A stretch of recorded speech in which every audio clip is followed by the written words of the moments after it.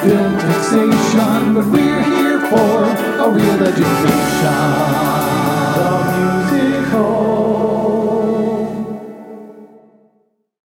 Welcome, listeners. It's another episode of Real Education. The musical.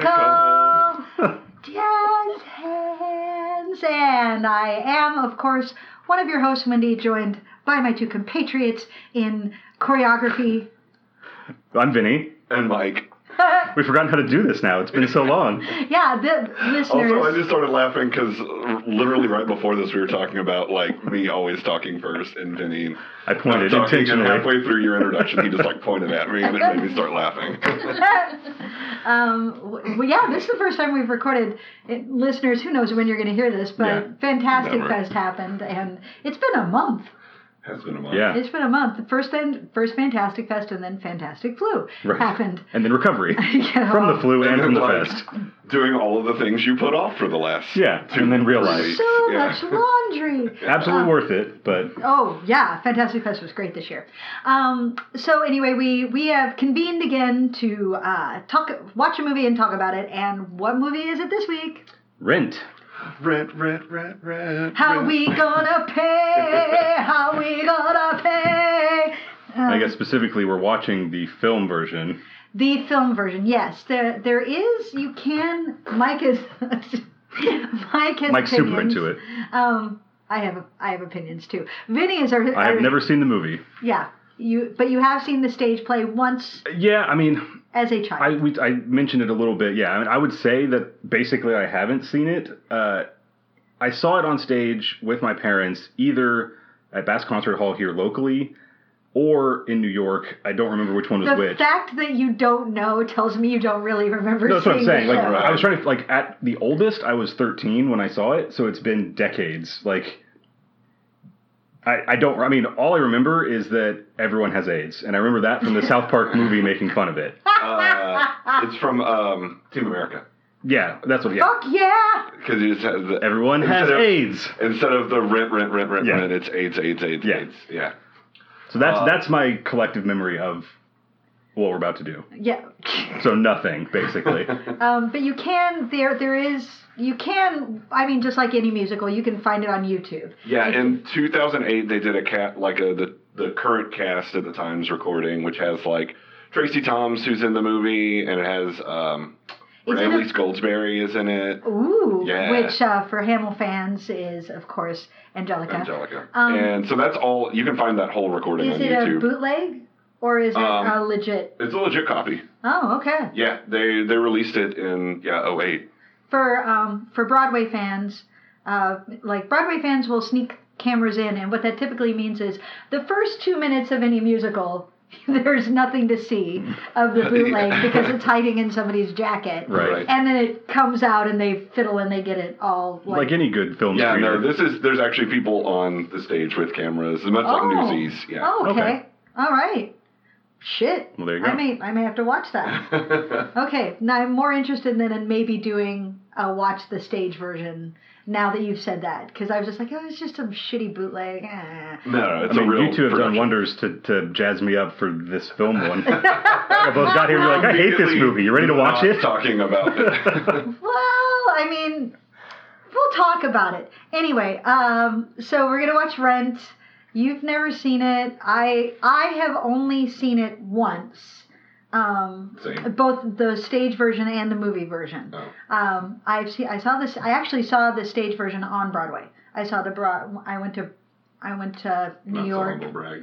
when sometime in the 90s. I was visiting a friend and she's like, let's go see, like, what Broadway musical do you want to go see? And I'm like, well, it's the big musical right now, so we got to go see Rent. She was like, really? Because she's like 10 years older than me and she was not into it. That's a different story that I can tell you about. I did see it on Broadway, and then I saw the movie once. So, and you've seen the movie. I've seen the movie one time. I've seen the that version, the stage version. I've watched it a bunch. It's like one of those things. It's just like a big comfy blanket to wrap around me. I love the stage version of it, which is weird because it's like not a very comforting kind of musical, but like people who love Rent. But like it's really good, and there's certain parts of it that are just like I used to when I was still drinking a lot more. I'd like go out and drink, and I'd come home and I'd just watch like chunks of Rent. It's great.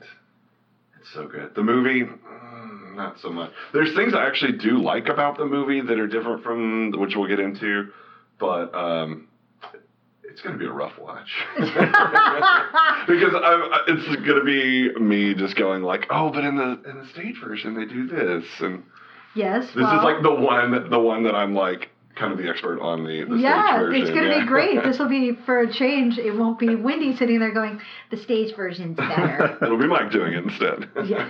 So let's go watch Rent. How we gonna pay? There are times when we're dirt broke and hungry and freezing, and I ask myself, why the hell am I still living here? Our life is yours to miss. No. A bunch of us are getting together tonight. Would you like to come with us? Sure.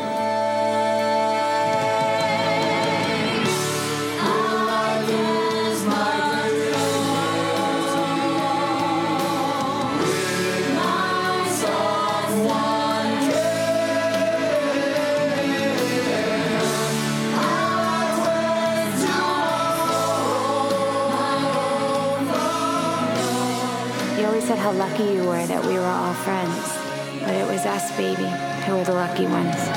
Revolution Studios presents the musical phenomenon that defined a generation.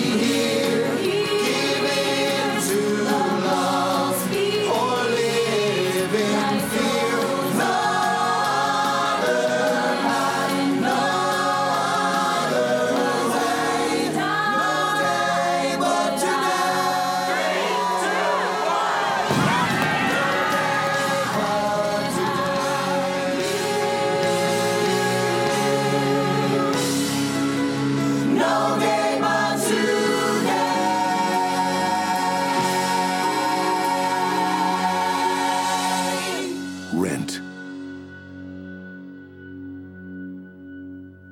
And we're back. You know what? There is no day like today for us to talk about this movie. Like today. Might as well. There's only us. You know what? Let's, before you and I start. Yeah. Vinny. I'm trying to decide if what y'all said prior to starting the movie affected it at all. I don't think it did. Some of it worked for me. Yeah. Most of it doesn't. We got to do better with Mike, like keeping his mouth shut before people watch a movie for the first time. Oh yeah. Oh, I'm not really. I mean, I'm mostly just talking shit. Yeah. I mean, parts of it worked. Whether we talked before the recording about potentially doing a second episode for the stage version. I don't know that we need to, but I think that whether we do that or not, I need to watch the stage version again. I have to admit, I want to watch the stage version just to remind myself what's good about the right. show. Like, because I can see potential for something really good that just wasn't presented in this movie that we just watched. Yeah. Like it's struggling to come through in parts, and it just doesn't for most of it. Vinny.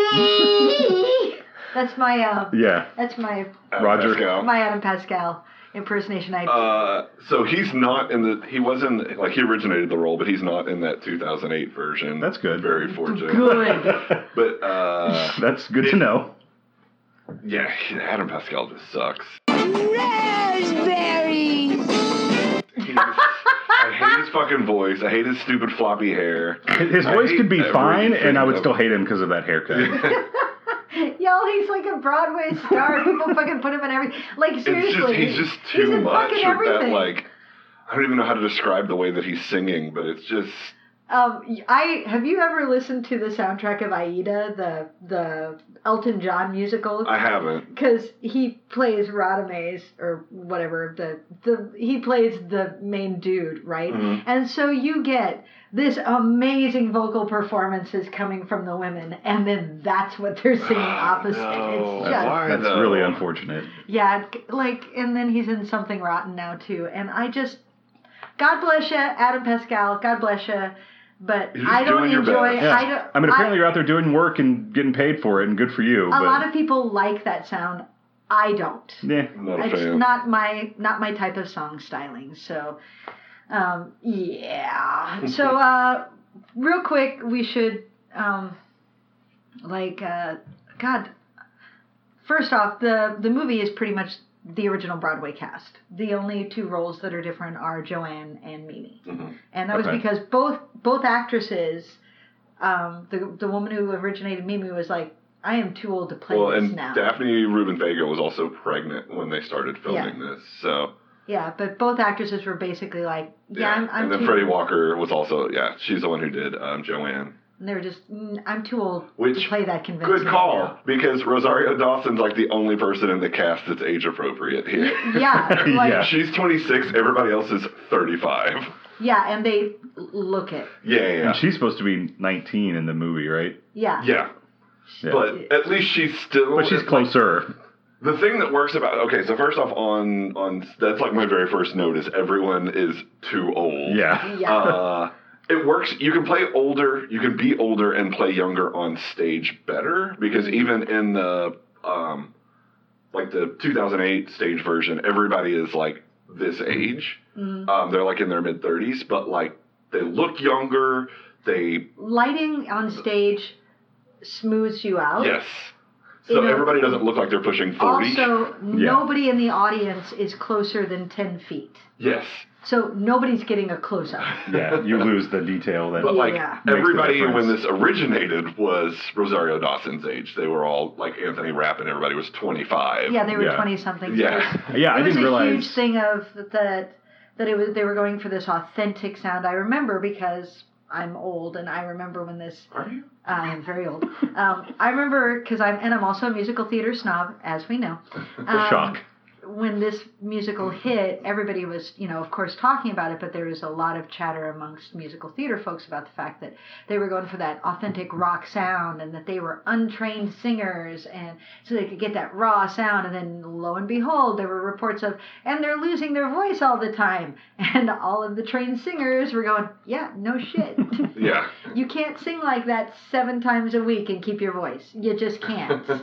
Not without a little bit of help. Needless to say, all of them eventually learned how to fucking sing. Because it sounds good for about 1 week, and then it sounds like shit. And then you gotta figure out how to do it for real.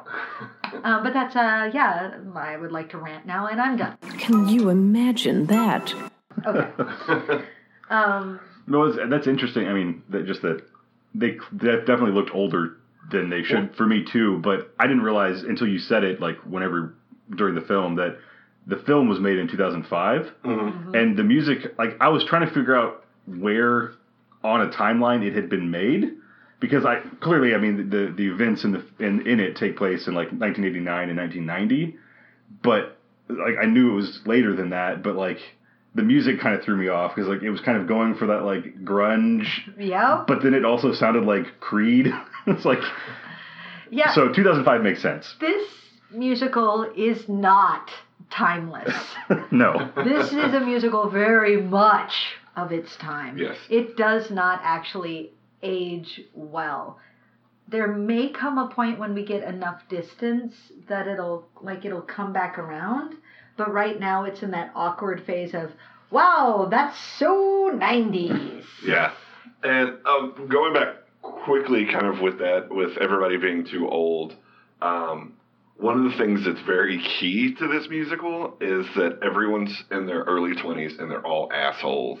And like the play, the musical kind of knows that they're like early 20s assholes. Well, yeah, they're all in that mid-20s figuring your shit out phase where but so much of everybody's what's played, fucking with everybody else. And a lot of the things that are played serious in the movie are played a lot more like the over the moon scene, for example, is a big comic scene in the stage version. I feel like they were trying to make it comic in the movie, work, but it doesn't play. No, I think she was trying to make it funny. Adia's doing her best. Yeah. But the editing, the shooting, and just something like, I don't know what you needed to do with it, but yeah, the comedy. It should be more along the lines of like, and sorry to bother you. Yeah.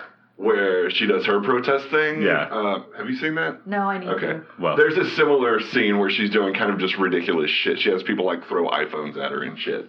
Tessa Thompson does. Yeah. And it's kind of this over the top, silly performance art piece.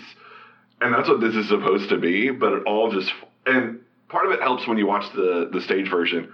The crowd really gets into it and is like laughing and like I don't remember her name that plays it in the 08 version, but like she kind of is like feeding off of them and like their energy and stuff and cycling of like there's so much interaction with the crowd in it that just you can't do in a movie. So it's like everything just feels like, are we supposed to like be on her side or are we supposed to realize that she's kind of being an idiot right now? Yeah, well, like that's how it played to me. I mean, not having anything to compare it to, like. You don't really get a sense of her until then, and so you're not really sure. At least I wasn't. It's like it's just like you hear things about her, and like you get that like dream sequence kind of her like showing up, but you don't really get to see her like really until then. And it's like, is this serious or not? And like on stage, you don't see her. You don't like they have her on the answering machine in the movie. You don't hear her voice. You hear everybody just talking about this person for most of the first act, and then she comes in right there at the end of the first act and does Over the Moon, and that's kind of the first time you see her, but you get a very, very different impression of her right off the bat. Yeah, well, and what you said about the audience, like, they kind of tried to do that in the movie. Right. Like, there's an audience there, but they're not into it. Yeah. Like, there's like one person's like, woo! And then she's like mooing, and she's like, come on, no, seriously, like, moo with me, and like, no one wants to. Yeah. It's like, that's, like, it just kind of works against itself. Like... Well, and there was like, little small reactions.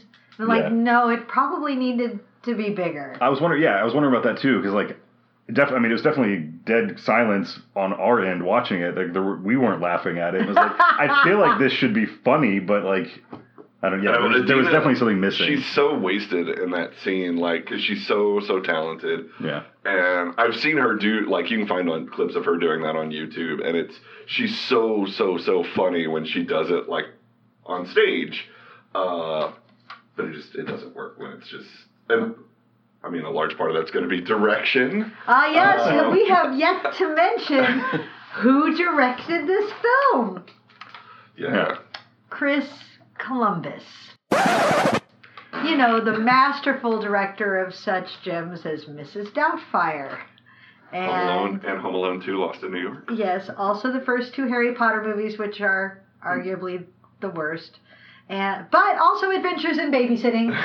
Come on. I mean, I'll give him credit for that one. Love that movie. Love it. He also wrote the screenplays for Gremlins and the Goonies, so... Okay. See, like... He's not all bad, but... So he got all of it out, like, way early. Yeah, but he's... yeah. Well, okay, and so first off, Chris Columbus has demonstrated that he is a very clunky director. Mm-hmm. We can see That's that. a good word for it. Right. Very traditional. Yeah. Like, I'm just going to focus the camera on you, and then we do the reverse shot here, and, like, there's nothing surprising that's going to happen there. And then, but we have to at least consider who wrote the screenplay, which is weird. Because it's the person who wrote and directed Perks of a Wallflower and did the screenplay adaptation of Wonder. Okay. And also the screen adaptation of the live action Beauty and the Beast script. He's not a bad writer. Yeah. What happened? What was that? But like, I'm trying to, like, do we think it was more the writing or more the direction, or just, I feel like it's a little bit of both, because they clearly did not crack this musical before they started filming it. I would say they both, did not figure out. They definitely didn't.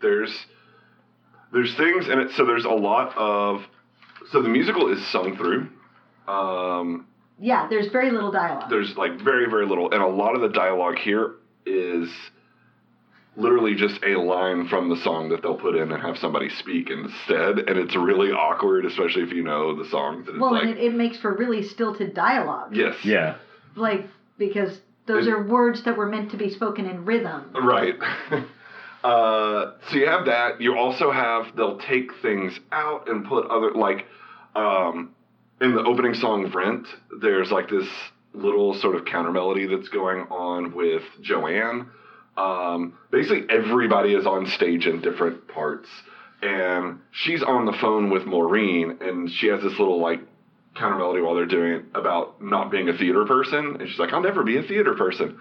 And that's her telling Maureen that she can't get the sound thing worked out. And then you never have the call from Maureen to Mark or anything like that. Then that's just the seed that's in it. And then it's paid off 2 scenes later when Mark shows up to do it. And then they have the whole discussion of like, oh, Maureen called me. Oh, she wasn't supposed to do that. Oh, that's Maureen. Like that whole conversation. So they replace that with that answering machine message that does something that was handled, like it's a good 2 minutes that was handled in like 3 lines earlier. And so I just feel like there's so much of that where they like cut stuff out and then they it's just like they didn't put in worse exposition. Yeah. They didn't trust the musical to do it. Right. Like the audience wouldn't be able to follow it on a like on who's a this screen. woman singing and what's she singing about? Number one, 90% of the people who are going to come see this opening I want weekend the singing. I want all the songs. are going to know every fucking beat of it. Yeah. Like you don't need to tell them how this show goes. Right. Well, and if they don't know, they're there for a musical. Like they're give them some credit. Yeah, exactly. They're there for this format. You can trust that they're going to be able to follow. There's plot happening while people sing. Right. What? Yeah. Okay. Speaking of plot. Oh yeah. I guess we should start there. Really quickly, it's basically La Boheme. Yeah. It is. I mean, beat for beat, it really is. Yeah. Except that Mimi comes back to life at the end. Like that's the only real difference. So all of the characters are analogs of the famous Puccini opera. Mimi even has the same name. Mark was, I think, Marcellus. Roger was Rudolfo. Like the whole thing. Comedy tonight.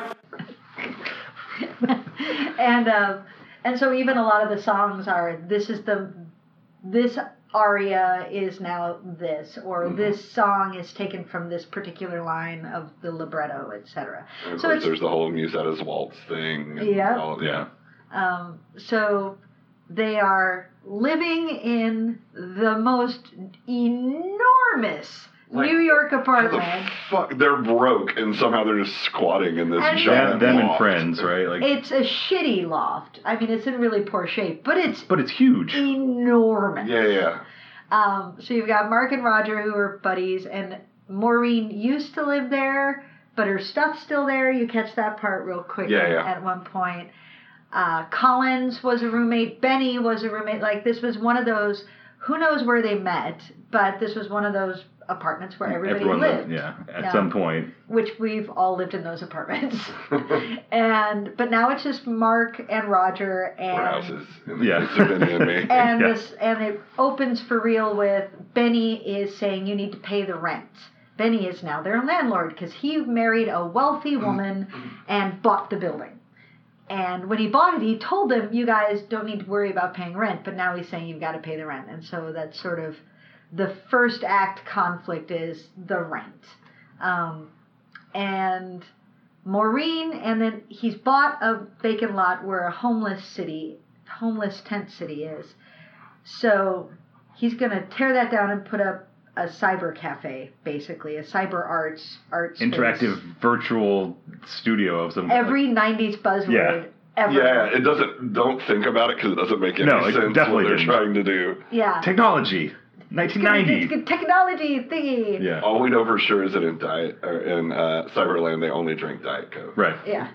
Everybody it feels like everybody in this musical has AIDS, but realistically it's only half of the main characters. Yeah. So that's Tom Collins and Angel and Roger and Mimi. So Tom Collins comes back. He had been at MIT. Like, this guy is legit, but he can't keep his shit together long enough. Mm-hmm. And by the way, he looks like he's 40. Yeah. He looks so old. Yeah. Like, he does not look like he uncle. Like, yeah, does not fit at all. How did these guys all meet each other? Because I feel like maybe Collins was a creeper. So Collins gets beat up and Angel comes to his rescue. Angel is a drag queen, so they're a couple. And Mimi is the downstairs neighbor, and the power gets shut off, so she comes up to ask for a candle, and she flirts with Roger.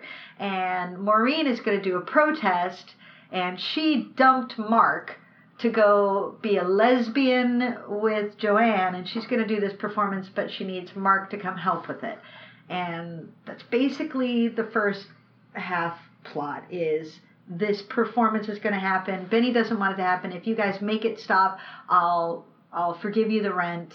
And they don't, and so then they get locked out. They squat back in. Mark has to take a job at Buzzline. Buzzline. I almost said BuzzFeed. Yeah, I know. That's what I heard. Like, I said Buzzline, and I was like, okay, well, I can see the equivalent. Sell out so he can make some goddamn money. And I'm like, sell out? You've got a fucking job in the film industry, you fuckwad. Right. Like, give up your artistic ideals. Like, do your artistic deals on the weekend like the rest of us, bitch. So he has to sell out so they can get the money to pay the rent, to fuck Benny.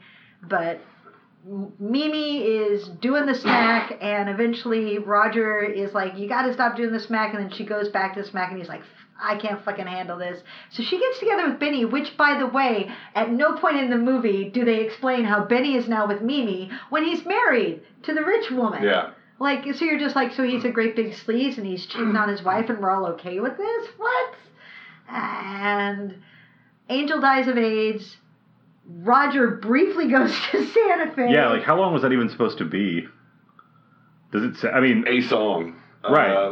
Literally. He goes and comes back in the same song. Right. So, like, I don't know. I mean, clearly less than the span of a month or two. Like, because the whole thing takes place within 1 year. Right, but like, so Angel dies on Halloween. Like, the her funeral's on Halloween. And then he's back by Christmas. So he's gone So he's there like a month. Maybe. 6 weeks tops. 6 weeks tops. So he goes to Santa Fe, but realizes he shouldn't, and Mark realizes he's sold out. So they're both like, come back together just in time for us to come back around to where the musical started at the beginning, which was Christmas Eve. Mimi's been missing. She's been living on the streets, doing the smack, and not taking her AZT. And everybody's looking for Mimi, and then they find Mimi. Mimi comes in. They sing a lovely song. Roger finally wrote a goddamn song. Mimi dies. Oh wait, no, she didn't. Oh, her pinky twitched. She literally pops back up. Her fever's broken. She's sweating, so her fever must have broken. Yeah, way to try to make that make sense. She's like, I died. But Angel was there, and she looked good. Best line in the whole show. Yeah, it really is. It's one of my favorites. It's a great line. And she said, you better go back and listen to that boy's song. So now Mimi's alive, and then they watch Mark's film, and then, yay, aren't we done? And it really, 20s angst, the musical. Absolutely. Yeah. 20s angst plus AIDS. Yeah. The musical, and it's really heavy-handed AIDS. Like, that is the part that most makes it like very much of its time and limits it, because it's really heavy-handed AIDS. Like, I think there's a musical there that could be really interesting if it were reworked a bit for more modern sensibilities. I feel like they touch on the homelessness, but they really focus on the AIDS. But it's really a social justice play, right? Rock opera, fuck the man. And I think there's something there that could be really interesting for modern audiences, but you'd have to reshape it a bit. BT Dubs, while I'm thinking of it, it really fucking pisses me off how they keep snickering that about about Maureen being with Joanne. About her being bi, and they're like, haha, she left you for a woman, haha, that must suck. You must not be much of a man if a woman can It's do the real, job. yeah. Like It's that real is shitty, it's real biphobic. very much how it's played. Yeah. Mm-hmm. And it's, like that really stuck in my craw. That's another thing, like you'd have to change that. Yeah. So, somebody else may now speak. I will say, in the stage version, they do touch more on the sort of classism that's going on. They have the one quick scene in the movie where he asks, where he talks to the homeless woman, and he's like, oh, he's like filming her, and he's basically using her for his art, and she calls him out on it, and is like, cool, you got a fucking $1? And he's like, no. She's like, didn't think so, bye. And there's more of that. There's more of, their answering machine is kind of a narrator throughout it. Both Roger and Mark's parents call. You also get, messages from, Maureen and Joanne's parents. They give you more of, like, all of these people come from decent families. Like, these aren't people that were born into poverty. They're slumming. Yes. They're slumming for their art. Exactly. Right. It's very sort of cultural touristy. And I think that comes through a lot more in the stage version than it does in the movie, because in the movie you just get like that one scene. You can tell I think the only parents you actually see are Joanne and Maureen. Yeah.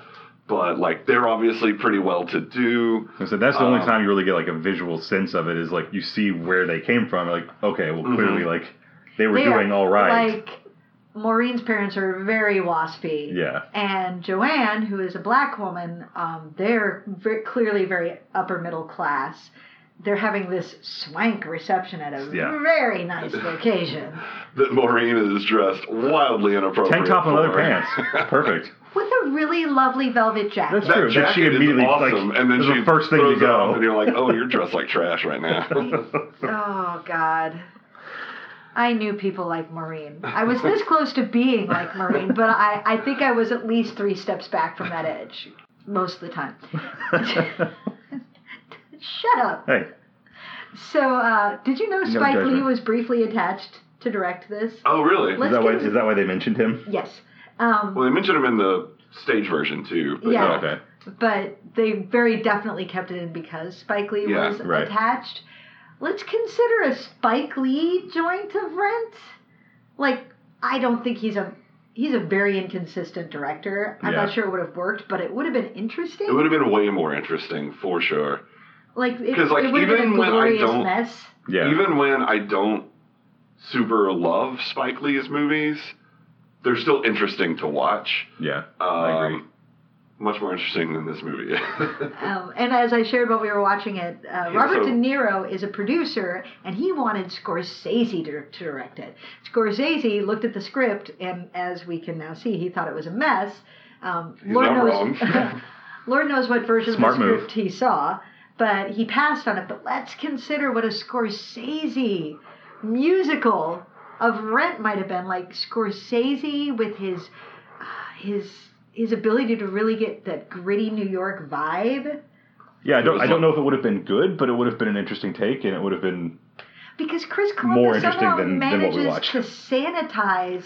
That looks real clean. That was a note that I had. It was like the bits that you see of the tent city. It was like that's the cleanest like hobo even tent they're city. They're supposed to be living in poverty in their like huge ass apartment, and everything doesn't really look dirty.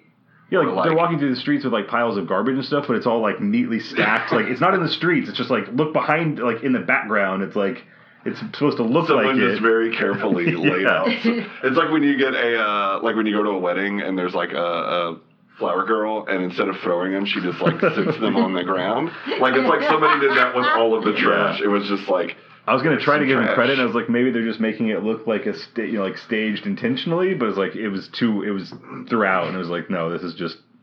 Yeah, there's no true grit there, and the musical tries desperately to be gritty, which when I saw it on Broadway, what I mostly remember was how loud it was. It was so loud. It was like going to the I hate going to live band performances in bars because they turn the music up to 18. Yeah. And it's too loud to enjoy. And Rent was, honestly, the sound mix was just a bit too loud to where when they really were thumping on the loud guitar rock songs, it was just like, I'm not enjoying this. It's really too much. And so that I have that knee-jerk response during some of the songs, I'm just like, ugh, ugh, this song. Turn it down, you kids, with your rock musicals. Old lady Bowlesby over here. Right? We need to do a different rock musical so I can express some love for a rock musical because I do love a rock musical. Well, I mean, yeah, I was going to say Phantom of the Paradise definitely was. Oh yeah.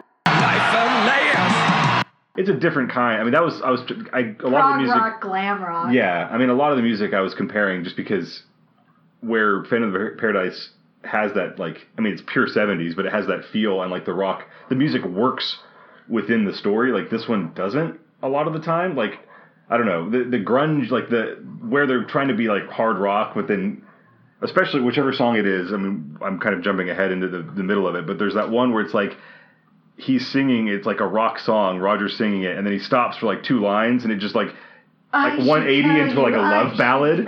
Yeah. And he's like posted like hand to his forehead against the door sill. Like it's a laughably bad. It's horrible. Another day. But yeah, the music, like it just didn't. Yeah, it was trying too hard to be gritty, and the music was not gritty section enough. Of that song is only. That's why I got it confused with. Fuck, I forgot what it. I Should Tell You. Yeah. Because it puts in the I Should Tell You part just so that they can use it again in the break in La Vie Boheme. Yeah. Which it doesn't work. No, it doesn't, at all. It also doesn't help the way that it's shot and the way that he plays it because it's just very melodramatic. Literally, all of us laughed out loud. Like it is not at all effective at least its original intent. Yeah. It's definitely memorable. The music is very bipolar. Yeah. There's the really rock stuff, and then which is a little not there. It's musical theater rock, and it misses a little bit. It misses being real rock and roll somehow. Like what I said earlier, that was confusing me about the timeline because I was like, I get that it's set in 89, 90, like it's trying to be gritty, like grunge kind of, but like it's so sanitized in the production of it that it's like. But you still have really good singers singing it. Yeah. And then really beautifully melodic ballads. Like the ballads are gorgeous. Mm-hmm. They really are. Yep. They're simple. They're effective. They're tuneful. They get stuck in your head. But then there's this rock stuff that you're just like, and with having the subtitles on, it really does call out some of the shitty lyrics. Yeah. Yeah. Some of the lyrics are not great. I'm sorry, Rent. Those lyrics are really trite. Yeah. They really trite. They are, again, definitely a early to mid-20s view of the world. Well, Jonathan Larson did die young. Yes, for sure. And he did a lot of minor things, and he had Tick Tick Boom actually gets produced more often than Rent because it's more accessible and easier to produce. Rent, like. What you want to do is you want to write a musical that high schools can do for decades. Rent is not that musical. Hi, we're going to have people die. We're going to have, drag queens and lesbians fighting. And, like, I don't think that would be as much of a problem today, but the sexual content is very front and center. So not even so much that it's lesbians as much that it's just sex is being talked about a lot. Because everybody's just fucking all the time. That's not gonna fly. Right. Except Mark. Poor guy. Except Mark, he never gets anybody even... That's the best. I didn't even notice until there's one shot during La Vie Boheme where it's like... Everybody's hooking up, yeah. Yeah, it's Angel and Tom Collins, and then Roger and Mimi. Roger and Mimi, Mark, and then Maureen and Joanne. Yeah. And they're all like hardcore making out. Well, it like goes all the way down. Mark isn't even looking at them. What? No, like I feel like it's on his face of like, well, shit. I feel like on first pass, like he's still like really into the song, and like he doesn't notice, and then it kind of it stops on Maureen and Joanne, and then it starts to pan back, and that's when you see him like, wait, what? I'm alone. I'm alone. But then Roger pulls away and they hug. It's up there with the part where they're leaving the meeting with Buzzline, and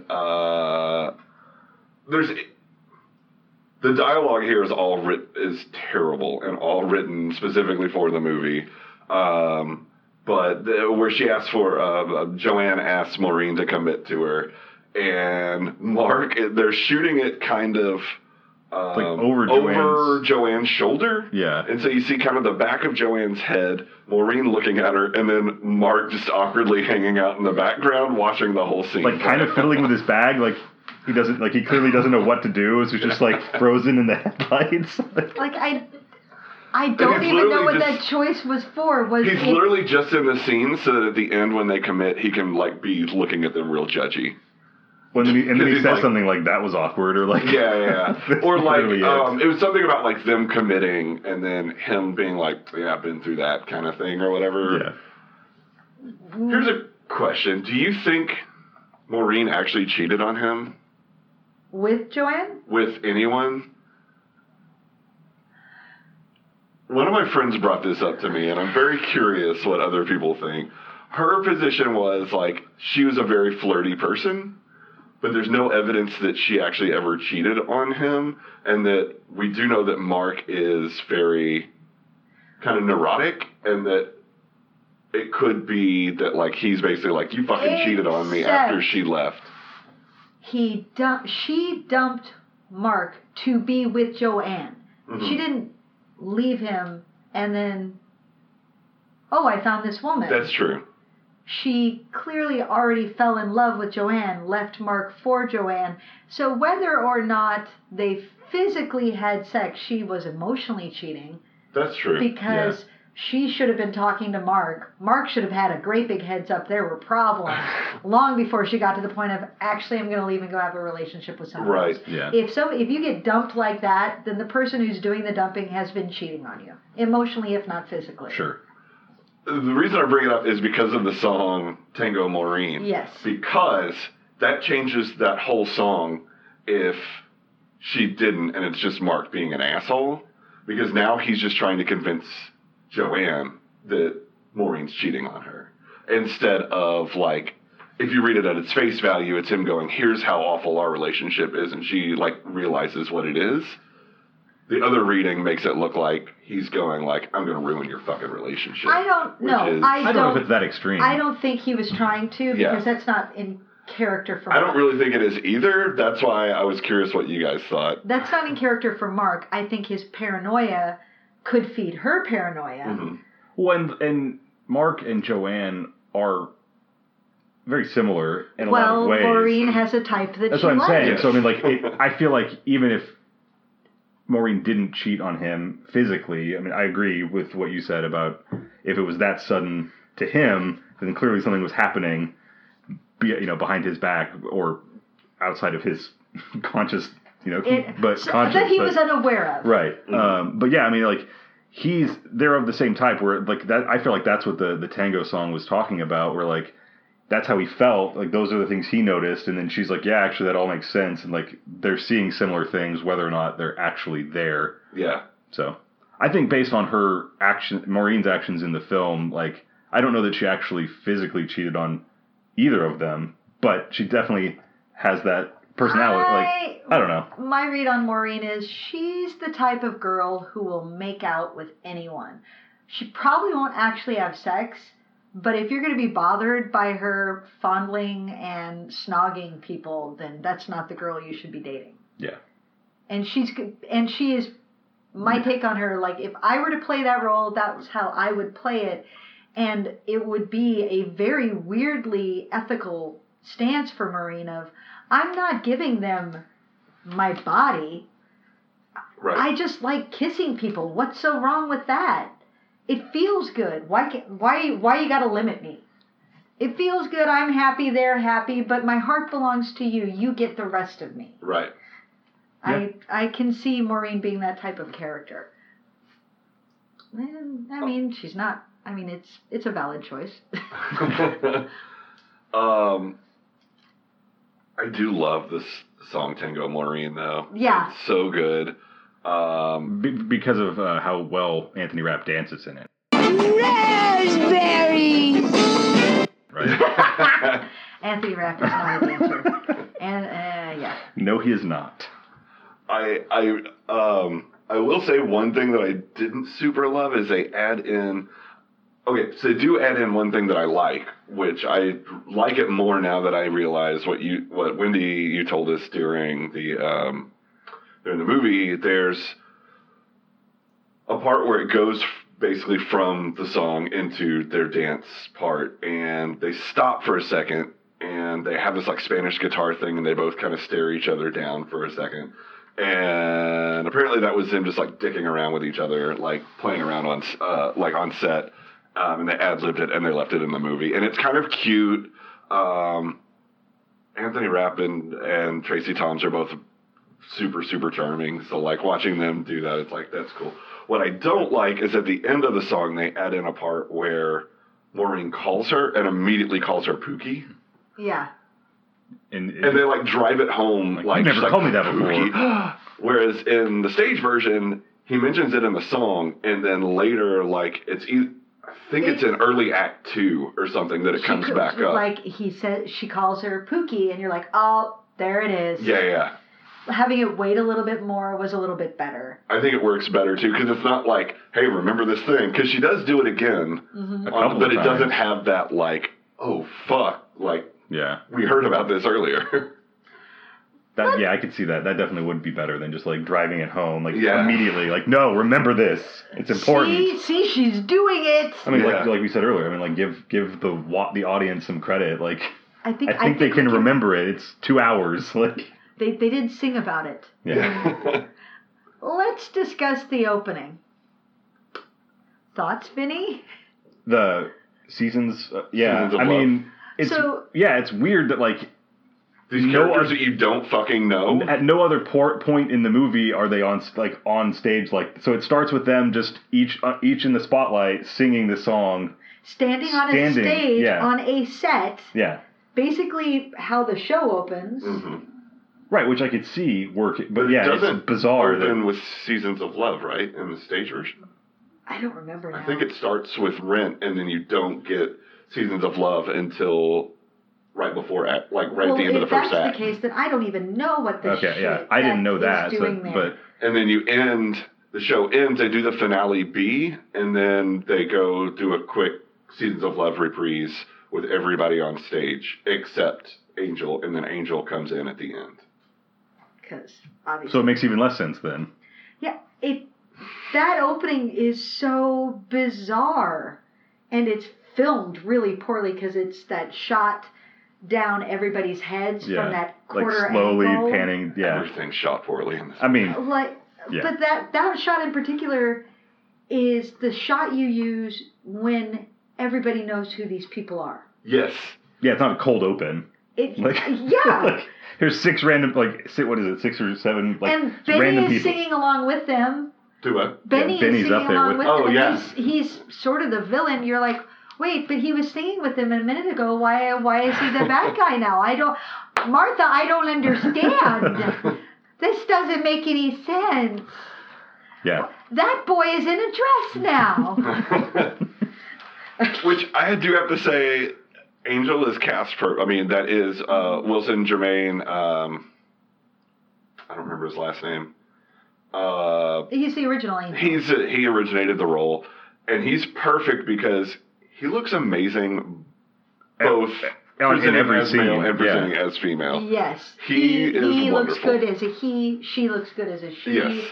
I kind of hate the choreography they gave her. I was gonna say we have good for Today for You. It is awful. It's so frenetic that none of it ends up looking clean. A lot of just arms going everywhere. It's not even really. Yeah, it's not even really like. It's more flailing than it is. There's not really a lot of dance. And to the it. camera keeps being at these off angles from where what the movement is pointed at. Angel's turning spinning one way, and it just moves to like around her in a way that doesn't help. Like so, the movement may have even looked good from front on, but from the angle, it just looked all honestly like some sort of seizure at times. Yeah. Like just random limbs just flailing around, and it should be. I've seen it staged well of a very drag queen number, like that style of movement.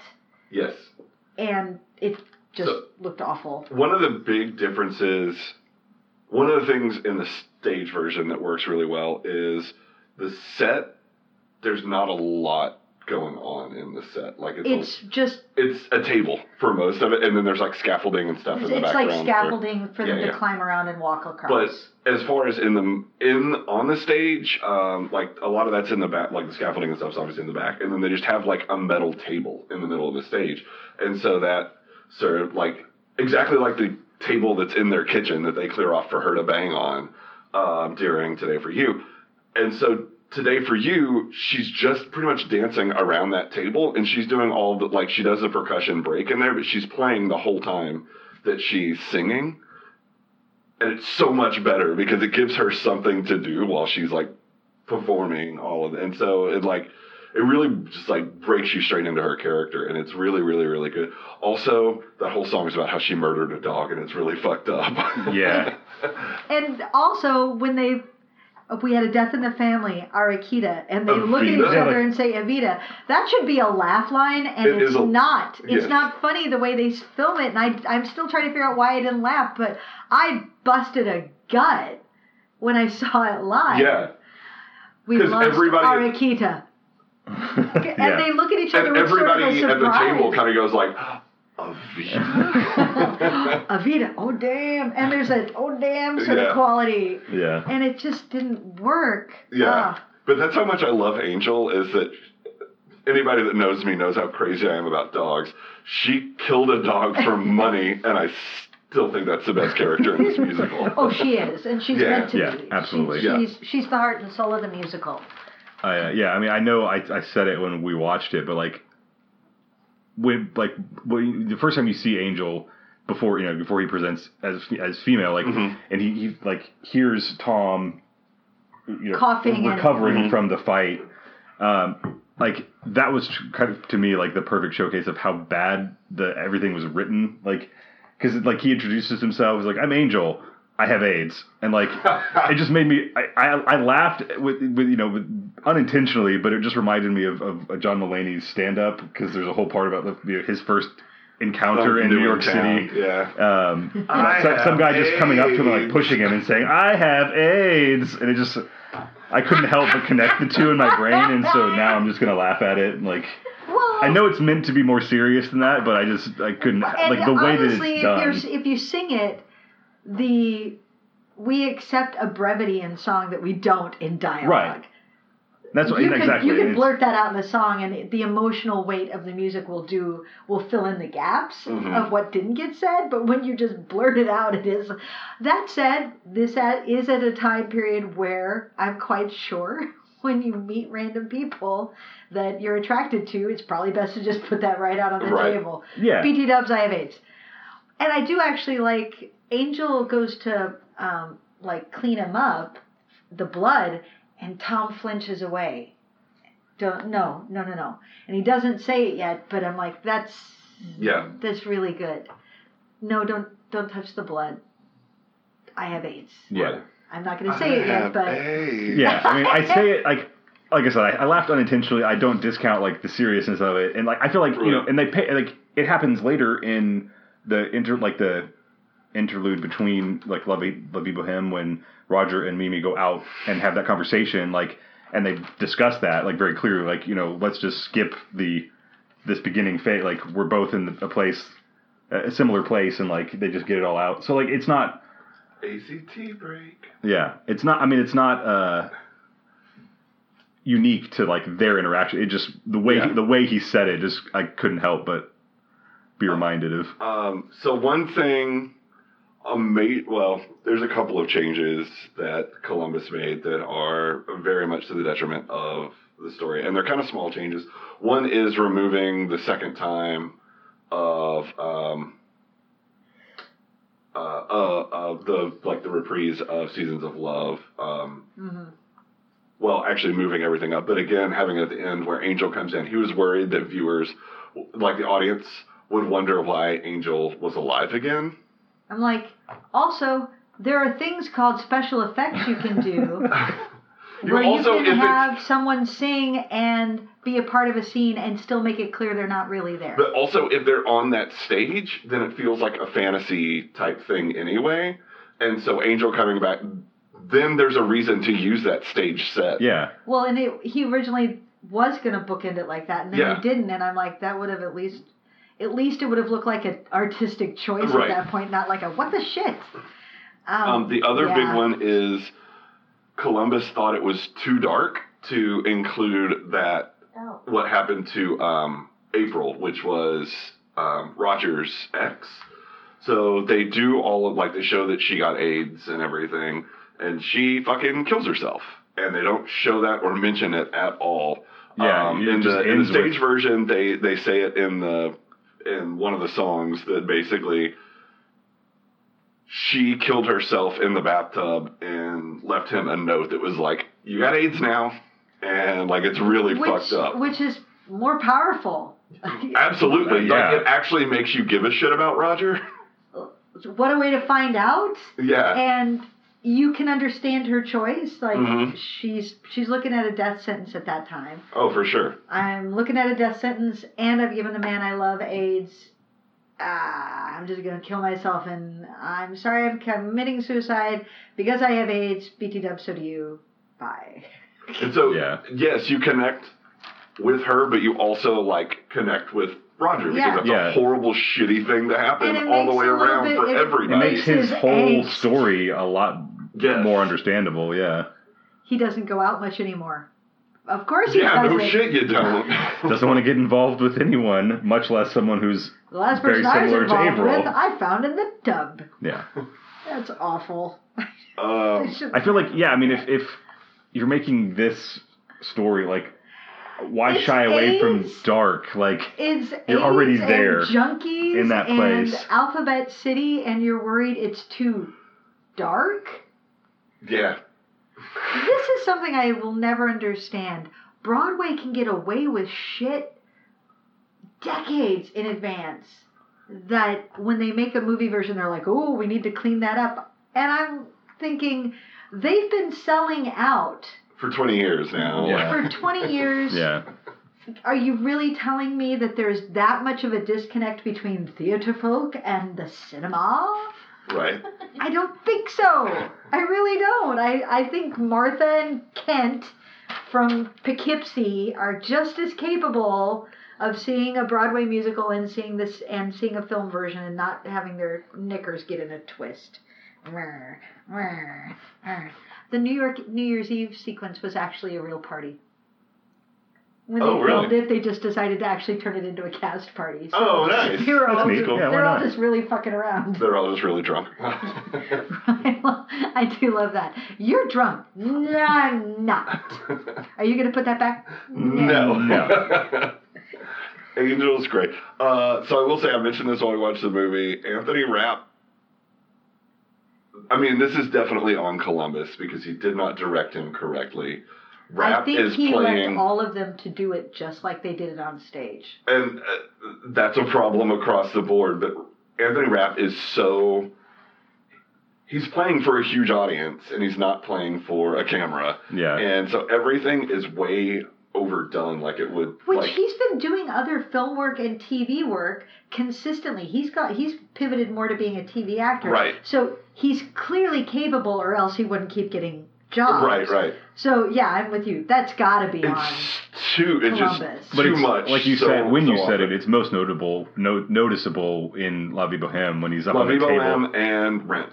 when he's riding the bike and he's angry singing. Oh, yeah. It's just, it's a lot. And I'm like, if you just brought this down about 3 notches, it would be perfect. Yeah. But you would need a competent director to tell you that. But on a similar note, I know we also commented on it while watching. Rosario Dawson's doing Out Tonight. I don't like that You song. don't like that. I just don't like that song. I just don't like the song. I like. All I Danny could think of Rubin when Vegas. she was singing it was that Warren Zevon song, like Werewolves of London or whatever it Werewolves of London. is. Woo! Like that's all I heard, and now that's. Yeah, I don't like that musical choice. I just don't. I don't like the song. Nobody's ever going to sing it in a way that makes me like it. If somebody does, that's going to be like some sort of major light bulb moment where I'm like, holy shit, you managed to make that song work. I didn't think that was possible because I hate that song. Woo, tonight. Yeah. And again, that was another song that was way too loud. So that's part of it too. It was just, ugh. And she's just bad memories. She's grinding all over the I remember the staging. She's grinding all over and climbing all over, and she's just screeching that song. I'm just, ugh, this is terrible. Which is why my friend Teresa, who took me to see it, and I said, I want to see Rent. And she was like, ugh, really? She's 10 years older than me. And if it was loud to me at 26, 28, it had to be way too loud. And she's a big musical theater nerd, and she could see beyond all of the bells and whistles and be like, that's some really terrible lyrics. What is that girl doing? That is not performing. That is screeching. That's awful. But I have opinions, Bama. Yes, I do. Yes, I do. Okay, let's talk briefly about Jonathan Larson. Yeah. Bit by bit, putting it together. Okay, Jonathan Larson is the guy who wrote this show. Since it is sung through, he wrote all of it. He wrote the book, the music, the lyrics, all of it. It was originally somebody else's idea. Billy Aronson, don't know the guy. He had the idea to take La Boheme and turn it into a rock musical. Larson was like, yes, let's make musical theater for the MTV generation. Let's consider that phrase. Because that what we just watched is definitely what they wanted. Let's consider how that phrase alone limits this musical. Woo! And so he worked on it for probably about 10 years. And it had, I think, its first workshop production in 93, where everybody agreed it was a hot mess, but there was something there. And it went to off-Broadway in January of 96, and by the end of 96 it had opened on Broadway, and then it won the Tony for both Best Musical and Best Book that year. So Larson won 2 Tonys for it, posthumously, because he died of an aneurysm the morning of the final dress rehearsal. They think it was Marfan's syndrome, which had been like untreated, basically. Yeah, and he'd gone to the doctor. He'd been complaining of shortness of breath and dizzy spells for weeks, and they were like, "Well, we can't find anything. It's probably just stress." And of course now the doctors are like, yeah, if they'd actually known what it was and looked for it, they would have found it, and he probably wouldn't have died. So that sucks. And the cast, instead of having their final dress rehearsal, basically had a memorial service for the friends and family where they just sang through the show. They didn't do all of it, just sang. Until they got to La Vie Boheme, and then Anthony Rapp actually got up on the table and they did that song, like actually performed it, and then they went back to like a sing through for the rest of it, which is really, really cool. Yeah. That's nice. That is nice. Larson was mentored by Sondheim. Sondheim was apparently always on tap to write him a recommendation letter. That's nice to have in your back pocket. It'd be really cool to have in your pocket, right? And it won the Pulitzer. And there have only been, I wrote it down. How many have won the Pulitzer? Like 10? 10 musicals have won. 9 musicals have won the Pulitzer for drama. And it was presented by Robert Duvall as Pulitzer, right? I can only hope. Hey, Call back to Newsies. Pulitzer and all of his hand gestures. It is so hand gestures. Other musicals that have won the Pulitzer, and let's consider this, the Pulitzer for drama. So normally it goes to a play. Mm-hmm. In years where it goes to a musical, it must have been a hell of a musical. South Pacific, mm-hmm. which I'm not a huge fan, but it is addressing important topics. How to Succeed in Business Without Really Trying won the Pulitzer. What?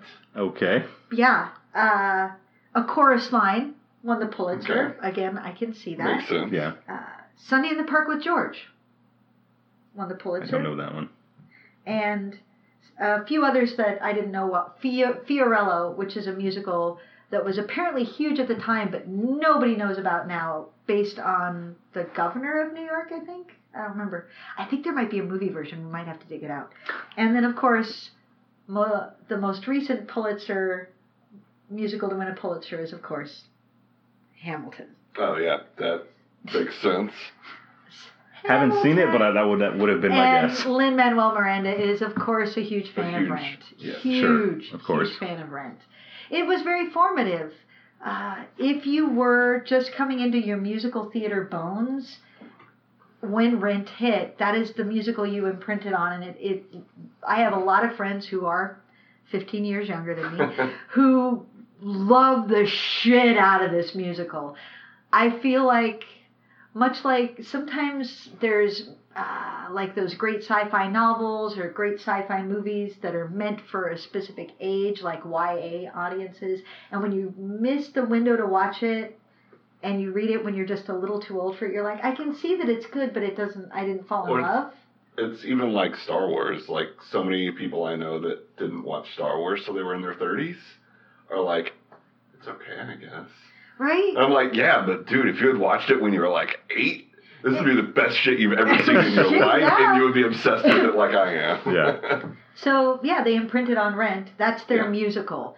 And that's how I was in high school. Well, I wasn't in high school when it came out. I was in high school a few years after it came out.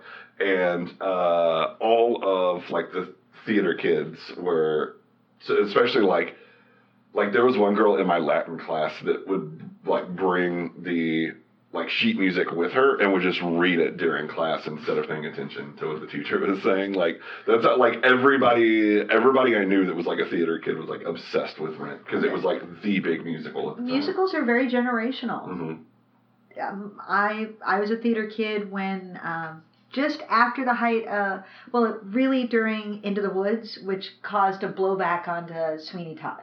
Mm-hmm. Because we loved Into the Woods, we went looking for other Sondheim. Found Sweeney Todd. And so when I was in college in musical theater, that's what my department was obsessed with, was those two. That's what we really focused on. Then there was Rent, and then there was Wicked. Wicked was huge too, and then there was Hamilton. I think there might be another one in the middle there, but I'm forgetting. I think there might be one between Wicked and Hamilton in terms of, like, just captured that zeitgeist of this is what Broadway is doing. Weirdly, Lin-Manuel's other musical, In the Heights, did not capture the zeitgeist. It's a great musical. It is great. But it didn't capture the zeitgeist in the same way of, like, the way whole musical theater classes for 4 years will just imprint on a show and be like, this is the show. Everybody knows all the words. Everybody will break into song randomly because of this show. It's In the Heights is more one of those that, like, people become obsessed with Hamilton, and then they now go, like, oh, here's this other thing he did. I should go listen. Which, I mean, that's how I found out about it. Yeah, well, it is super good. It is good. It bummed me out because it's not sung through. So, like, because I got so spoiled by Hamilton. Because, like, Hamilton, that's a great thing about it, is that, like, it's all sung through. You don't need the visuals to get the whole story and that kind of, and, like, that really works. Yeah, it's an audiobook. I kept telling people when I was really obsessed with it, like, everything's fucking narrated out for you. It might take you several times through to absorb it all because it's such a dense text. Yes. But once you do, you're like, I know exactly what's happening. Mm-hmm. I can follow the whole plot, which made watching it so great because suddenly you know everything already, so now you can watch. That's what they're doing? Yeah. Oh, shit. Oh, that makes it better. Right? It was very exciting. Unlike the choreography in this movie, which is terrible. Etc., etc., etc. What little there is terrible. Yeah, there's really only the Tango Marine, Today for You. No, there's choreography in Out Tonight too, and then La Vie Boheme. Is there any other? There's it's more like staged for. God damn it! The song with Joanna Maureen.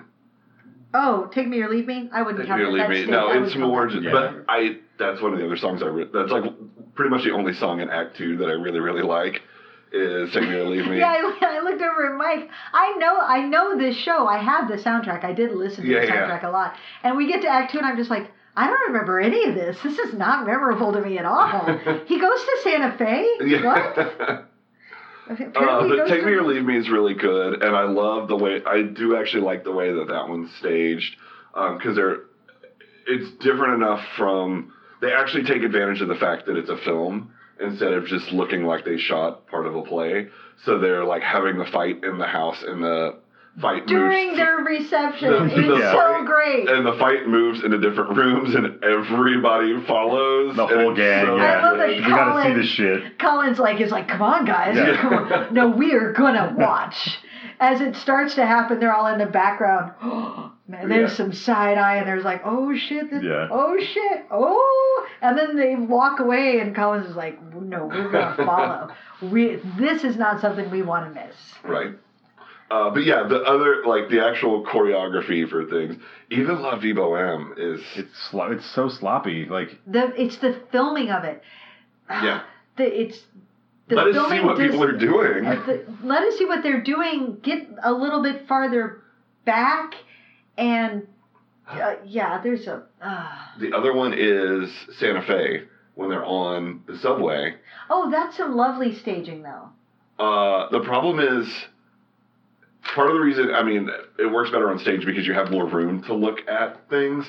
I have the same problem with, the problem I have with Santa Fe is everything is shot, again, from weird angles, and it feels very claustrophobic. Well, they are in a subway car. Yeah. They are, but there's ways to make that feel more spacious than, like, shooting it from weird angles and everything feeling really, really compressed. I didn't have a problem with that one because having ridden subways... And I love the subway experience. I love the forced intimacy of subways. I love when random performers come on and are like, you're going to get a show on the subway now. Right. And I'm on board. You're going to get a show like in your lap. Sure, why not? So I love what they did with that. I love Collins using the poles. And see, I like that. I just wish it was shot better, basically. Oh, yeah, the shooting could be better, obviously. But the staging of it, at least. It's like, I like what they're doing here. This is interesting looking. So let's talk about the numbers. I mean, I feel like the rhythm, the lyrical rhythm of Santa Fe was the first one in the movie where I was like, okay, like I'm actually on board for this one. Like, yeah, they're not good songs. They're not. Like, that was the thing. Like, that one actually was like melodic. I mean, like just not only like the rhythm, but like the words. Like, there's even like some good rhyme and so, like it was just that was the first one where I was like, okay, like that's actually a song that I could see. Like, I would listen to again. If you want to hear unmelodic, you should hear the rest of the songs that aren't in the movie. Yeah, the sung through stuff is really jangly. Yes, it's like there's like the tune-up songs, the voicemails, all of that is super just like, I don't even know how to describe it. There's no melody to them. It's yeah. Well, like, and that would be fine, and but the film would have to have been, better for any of that kind of thing to work in it. And so the songs we did get, it just didn't really. Yeah. Today for You is weird. I like Today for You. Yeah, it's like Gloria Estefan. It can be fun to watch, but in terms of like if you were just listening to it, I'm talking randomly, talking randomly. Today for you, tomorrow for me. What does that even mean? Mike, do you know? Can you deconstruct that? Today for You, she brings all the money to them. and then tomorrow she's gonna get paid. That's what I took from it. Yeah, she's doing the thing for them today, so she could get paid tomorrow. That's why she murdered a dog today, so she could have money tomorrow. So she's handing out. Because that's the whole song is about her killing the dog. Her prepayment, and then she'll get paid again tomorrow. Is that what's going on? No, she got paid. She got paid, but she's giving it to them. So it's today for you. You meaning the lady that hired her. Oh, and then okay. Tomorrow for me, because I have the money now and can go buy things. I see. That makes slightly more sense. So yeah, I like the Tango Marine. Tango Marine's really good. I like Take Me or Leave Me is great. Boom, boom, boom. And then there's a lot of really lovely ballady stuff. Seasons of Love and Life Support. Life Support's a good one. There's only this, there's only us. It's really simple melodically, but it's really effective. And it gets in your head. It does get in your head very easily. And they use it a lot. They use that melody quite a bit. Yeah. I'll Cover You is that's my favorite. I think would be my favorite. That one's really good. In terms of like the upbeat songs, Take Me or Leave Me and La Vie Boheme are my two favorites. Yeah. It's not upbeat. You don't like Light My Candle? I actually don't mind Light My Candle. Really?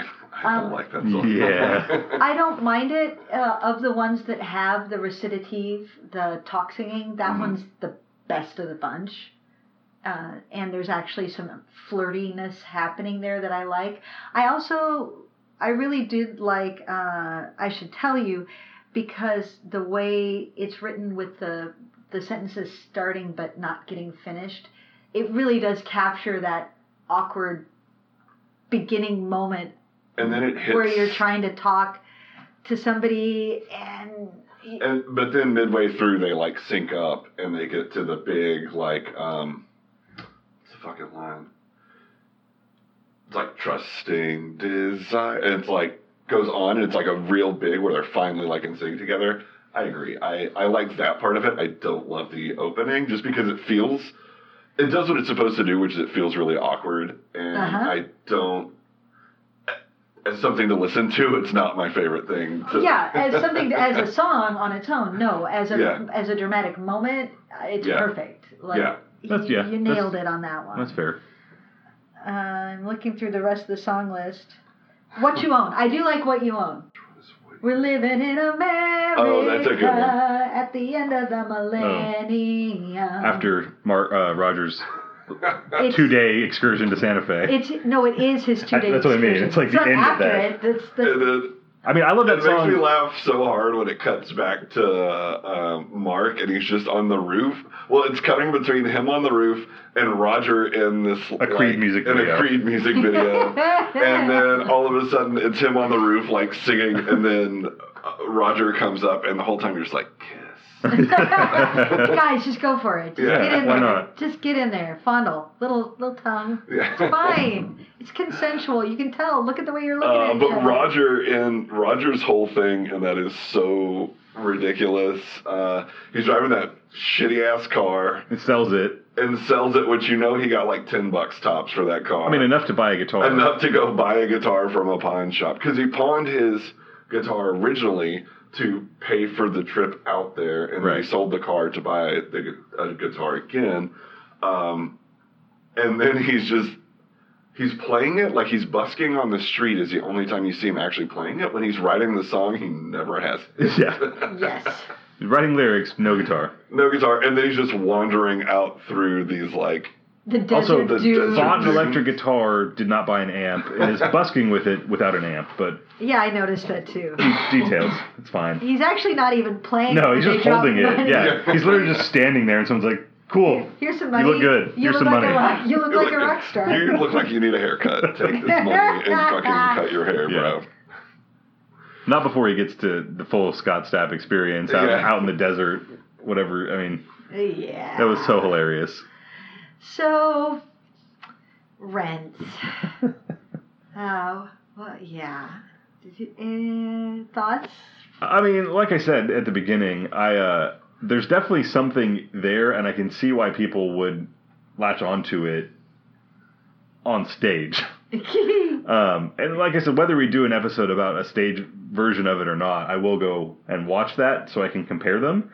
And because this one is not good. Like there are parts that are, yeah, and like I would like to see a better version of it to really make like an opinion. But it does really point out that moving a musical over to film, and we saw that with Music Man too, where they basically just tried to present the play and film it. It's a tough nut to crack sometimes. How are you going to, if it's not a very naturalistic play, how are you going to make it work that people are randomly breaking into song and not have it seem ridiculous? And this one doesn't manage to succeed at that. Does not pull it off. It also just fails on a basic narrative level. And sort of like we talked about them. Obviously, I mean, the play's like 3 hours long. They wanted to cut the movie down. Fair enough. You need to cut out some things. But at the same time, like, the choices that they made of what to cut, when to cut it, how to replace things that they've cut, just don't make any sense, and ultimately kind of make some things more confusing, where you're kind of like, why is this person doing this thing? Like, again, with Roger, like, you understand his motivations once you know that April killed herself and left him with, but like, that's never mentioned. So you're just kind of like, okay, he had a girlfriend and his girlfriend died and now he's an asshole.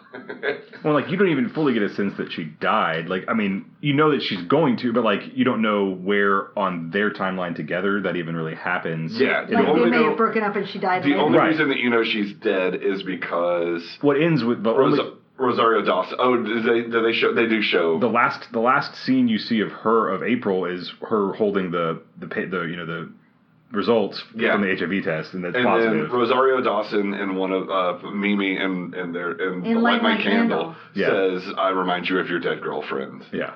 So you don't get any sense of what actually happened. Yeah. And Roger has a type 2. He likes junkies. Yeah. Yeah. Yeah, I mean, I think the best part of the movie for me was the "I'll cover you" the first time when Tom and Angel kind of realize that they're in love and are and it's going a really sweet song. Yeah, well, I mean, I love like them as like the emotional center of the film. Like they hold. I mean, they're clearly holding everyone else together. I mean, until they fall apart on their own for all of their reasons, but yeah, I mean that was like the kind of like center of the whole film and like the whole group for me. So you definitely do get the sense that they're the heart of the group. I mean, that's why even like at his fucking funeral, they're all bickering, and Tom Collins comes and was like, "Y'all said y'all were gonna be cool today." Yeah, dudes. Like, stop being assholes at the funeral for this person that I love. They're all shitheads, honestly. Yeah. I don't know why I like this musical. 20-somethings, man. All right. Favorite musical moment? So mine is probably the Tango Maureen. I like I'll Cover You. I like Take Your Leave Me so good, though. I mentioned that I don't really love that they show Maureen during the Tango Maureen, but I like that they do the weird sort of dream sequency thing with her. So I guess I kind of want it both ways. I don't know. Because I like that they're doing that. I like that they do something that's a little different than the way that it's staged. Like, because too much of this just feels like they just tried to copy, like we said, they just tried to copy what they put on stage. So I like when they try different things that they don't necessarily, this isn't the way that it's staged, which having that huge group of people dancing together isn't the way that number is staged. So I think that's probably my favorite, until I get in my car and listen to like another song. Like, no, it's La Vie Boheme. No, it's this one or that one. Vinny? And yeah, I know the songs suck, but I like them. Yeah, I'll Cover You is definitely my favorite. The part that sticks out the most to me was where they're singing back and forth, obviously the whole time, but He says, "You'll be my king, I'll be your castle. You'll be my queen, I'll be your moat." Yeah. I just love the interplay, and like they're so great together as the characters and just on-screen chemistry that like that's definitely my favorite. Let's see. I need to pick a song that Adam Pascal doesn't sing. Okay, by the way, listeners, the reason I keep squealing Vinny's name is because Mimi dies, and the way it is written, I do, poor Adam Pascal, this is how it was written. He could have done something different with it. So bad. Mimi dies, and he literally, Mimi! Only he's got that screechy rock voice. It's Mimi! And it's also me instead of Mimi.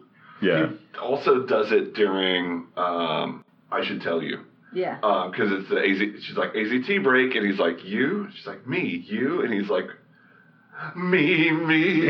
Yeah. Yeah. Me. So now I'm just going to keep singing Vinny. I'm looking at my list of songs. It's not out tonight. I love the melody of Life Support. Yeah. I love that melody, but in terms of what I like to watch, it's probably going to be Take Me or Leave Me. Yeah. That's such a good song. And I really, outside of Angel and Tom Collins, I think Joanne and Maureen have the best on-screen chemistry. Mm-hmm. They're really, really, well, they're good with everybody they're in a scene with, but especially when the two of them are on screen together, they play off each other really well. And, I mean, it is so much... And fighting is also always your fun. angsty 20s, the musical, like, who hasn't been in that relationship where it's really never going to go anywhere, and it's just always going to be fighting, but the sex is going to be great. Right. Like, that's Don't you want your girl hot? I'm going to be in your bed every night. Yeah, but I'm going to be mad and crazy every other minute of the day. So... Also, that's one of only... I just realized, Adina only sings really... Yeah, not a lot. That and... Like, where she's, like, featured in singing, not like where she's singing as part of the group, like in La Vie Boheme. It's pretty much just that and Over the Moon, right? Over the Moon, Take Me or Leave Me. She doesn't have many. Those are the only ones I could think of. That's it. Yeah. She's wonderful, though, and she should get to sing all the time and everything. Well, that is interesting. Oh, wait. Because this is what, like, made her break out. Tony, nominated for Tony for their performances. Oh, do you have like a whole other page of notes you didn't look at? No, I did. I already looked at Oh, these. okay. Mimi was nominated, Yes. the original Mimi. Roger. Which was Daphne Rubin Vega. Yeah. Roger, Adam Pascal. Wendy's favorite. Was nominated. And Angel was nominated and won. Good. He fucking deserves it. Yeah. Yeah. And it is not easy to dance in shoes like that. It's also did we all notice also the jump onto the table? Yeah. That's some serious shit right there. Which there was a take when he goes up to play on the pipes? Yeah. There was a take where he missed and banged his shins. Read that in the trivia, and I'm like, because every time I see people do that, I'm like, for that one shot, I'm betting there was at least 3 shots of you missing, and it hurt like motherfucking hell. Which is why I don't do that. In CrossFit, you're supposed to do box jumps where you jump up onto the top of a box. Nope. Yeah, no thanks. And it's for reasons of muscular shit, and I'm always just no, because if I miss, I am going to not just bang my shins, but then fall over the box, and I'm going to hurt myself, and I am getting old, which means I'm getting breakable. Guys, no, says the woman who plays roller derby. Oh, I remember what it was now. It was nobody has done that jump as well as, was it an On the Town? On the Town, Gene Kelly, but he kind of... Where he, like, glides up? Yeah. Like, that's like a side hop glide. I don't know what it was. It's amazing. Yeah. Like, that's the only thing I can think of when I watch it. Really everybody else levitation. Everybody else looks clunky when magic. they jump on anything compared to that. If you're not Gene Kelly, just take the stairs. Yeah. All right, so that was Rent. You can find this version on Netflix. It's can true. find the stage version, the 2008 stage recording on YouTube. On YouTube, yep. And maybe watch that one, which doesn't have any of this cast except Tracy Toms. I think she's the only one that's from this cast. Huh. And then I mentioned it, I think, already, that Renee Elise Goldsberry plays Mimi. I hope that next week we watch a musical we all enjoy. That's what I hope. So, as we come to the end, let's do a little housekeeping. Please subscribe, rate, review. Rate, review, subscribe. Rate, review, subscribe. Find comment. us on Facebook and our website and Twitter. If you do that sort of thing. Part of me wants to start like an Instagram account and just like post random pictures of Gene Kelly's butt. Yes. I mean, I'm down with that. Or maybe we Gene make Kelly a Tumblr. Maybe we just make a Tumblr. Here's Gene Kelly. It's just the same picture of the same butt over and over, and people would still fucking just be like, "I'm on board. I'll be there every day," because it's Gene Kelly's butt. But to get back to the point, if you like. Please tell people, definitely rate, definitely subscribe, but also feel free to comment and let us know if you've got a musical suggestion. All right, this has been Real Education the Musical. I have been Wendy. And I'm Vinny. And Mike. And we will talk to you next time. We hope you enjoyed our film fixation. We'll see you next time on Real Education.